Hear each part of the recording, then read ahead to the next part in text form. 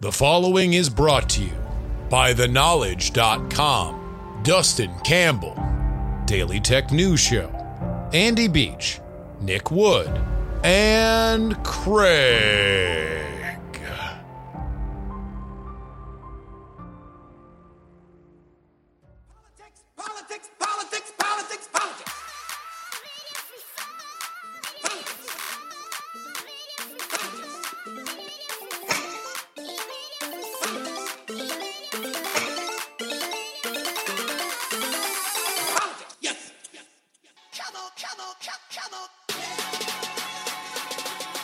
Hello and welcome everybody to the Politics,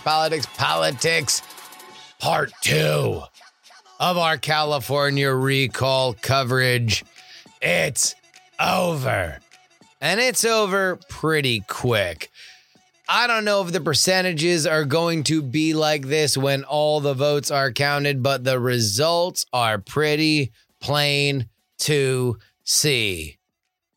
It was Beauty who felled the beast, and all other challengers. Indeed, Gavin Newsom will remain the governor of California, finishing out his term and then running again for his office in the most populous state in the union. He defeats a recall attempt that is a rite of passage for any governor to have a recall attempt launched against them.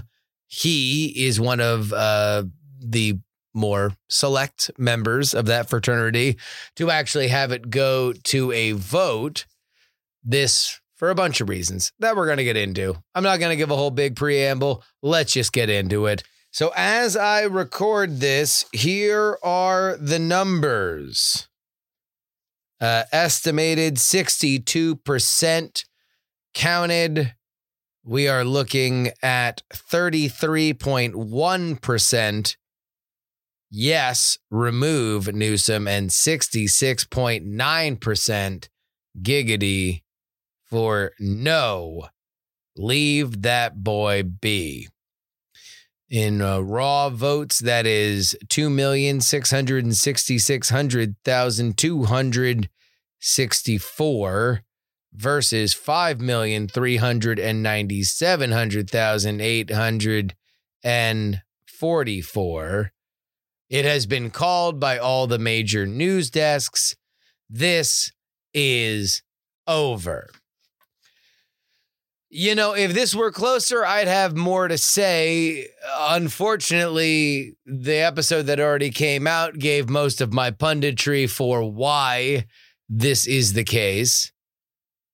I think that Newsom was eventually able to wake up the Democrats. And quite honestly, I do think that having the direct mail-in ballots was something that very much helped them. I do believe that Republicans are going to have a larger problem as a party if they don't believe in mail-in ballots being something that are legitimate. Look, I'm sympathetic with the idea that mail-in balloting, when expanded past levels that have already been understood, can be susceptible to fraud. But here's the facts. If you are not voting and energizing a base that might otherwise not come out to vote, then you are leaving an opening for your opponents. And that's what the Republicans, quite honestly, have done with mail-in balloting. Now, I don't think that's the biggest thing in the world for this election because California, quite honestly, is a 2-to-1 Democratic registration voter state. Like, that's just that. Like, Gavin Newsom should win at around these margins if he does mediocre based on voter registration. And I don't think that in the mid to high 60s is going to hold for him. I do think this will close more than where we are right now, which is about 11 o'clock at night Central Time. So that's 9 o'clock on the West Coast. Gavin Newsom has already given his acceptance speech. This thing is a wrap. But if we are to look at an interesting little nugget that has come through thus far, we look at 538's exit polls. This is a breakdown by race.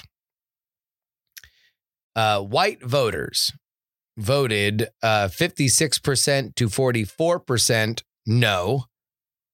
Black voters voted 81% to 19% no.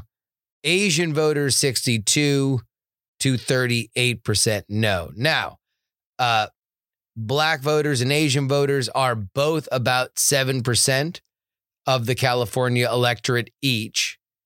White voters are 56%. But Latino voters, on the other hand, voted 58% no, 42% yes. So, and they are 25% of the electorate. Latino men actually voted to remove Gavin Newsom. So what's going to happen over the next 48 hours, I suspect, is that we're going to get a lot of really, really, really loud hot takes about how this is a gigantic validation for the Democratic and Biden era handling of COVID. This got going because of COVID, and now the argument will be California didn't think this was so bad. Indeed, when they were pressed about it, they basically voted yes. Everything that Gavin Newsom did on COVID is great. And I'm already seeing these takes on Twitter.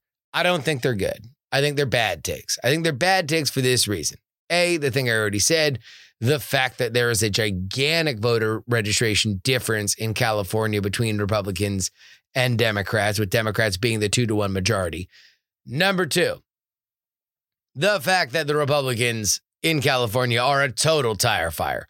I don't think that they did a particularly competent job of running. I think the candidates that could have run a better campaign didn't. So I don't particularly think that if the top things that were, or people that were coming for Gavin Newsom's spot was a radio host and a YouTuber, that necessarily we are looking at the full force of a super seasoned political campaign for whatever that might mean. What I do think is something that should worry Democrats, and I know I don't want to be the guy to pee in the champagne, but I do think what should worry Democrats are some of the losses amongst Latinos that we saw with Biden's election. We are seeing here less Latinos, at least according to these early exit polls, voted for Gavin Newsom in this election than they did when he ran in 2018. If that's the case, and we are seeing Latinos, especially Latino men, falling further away from the Democratic Party, then that is something that, I mean, for the love of God, if the California Republicans do not put a Latino man on the ballot against Gavin Newsom next year, they deserve every Washington Generals joke that I will lobby at their feet. Like, this seems like an absolute slam dunk. There needs to be a barrel-chested ass Mexican dad running against Gavin Newsom next year, and let's just see what happens. I mean, it cannot be hard to find a Mexican man who has a strong Second Amendment conviction that wants to talk a loud game against Gavin Newsom next year. But largely, look, let's get back to the good news for the Democrats. A loss here would have been an absolute disaster. Scoreboard, scoreboard, scoreboard. A win is a win. Survive and advance. That's exactly what Gavin does here.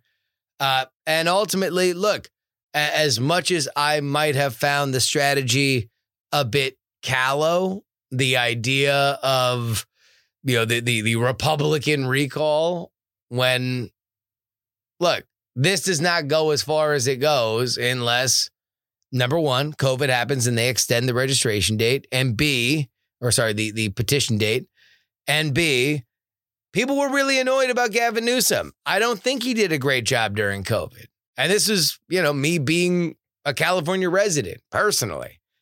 I think there was a lot of people that were frustrated with how those things were handled.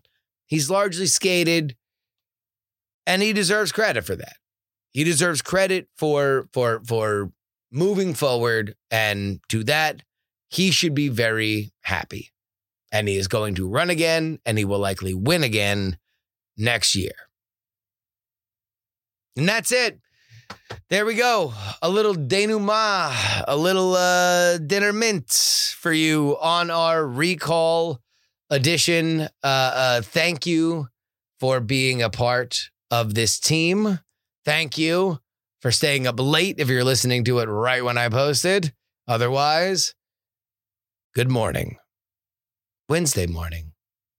Till next time, this is your old pal Justin Robert Young saying, some shows talk about politics, others talk about politics and still more. Well, they're talking about politics, but this is the only show that dares discuss.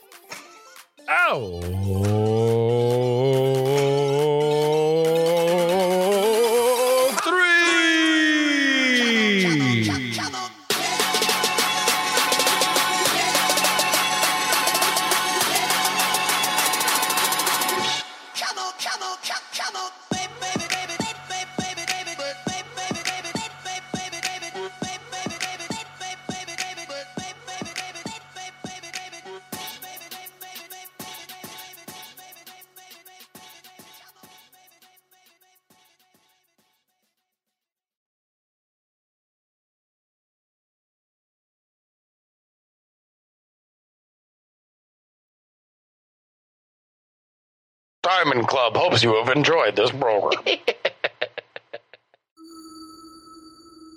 Dog and Pony Show audio.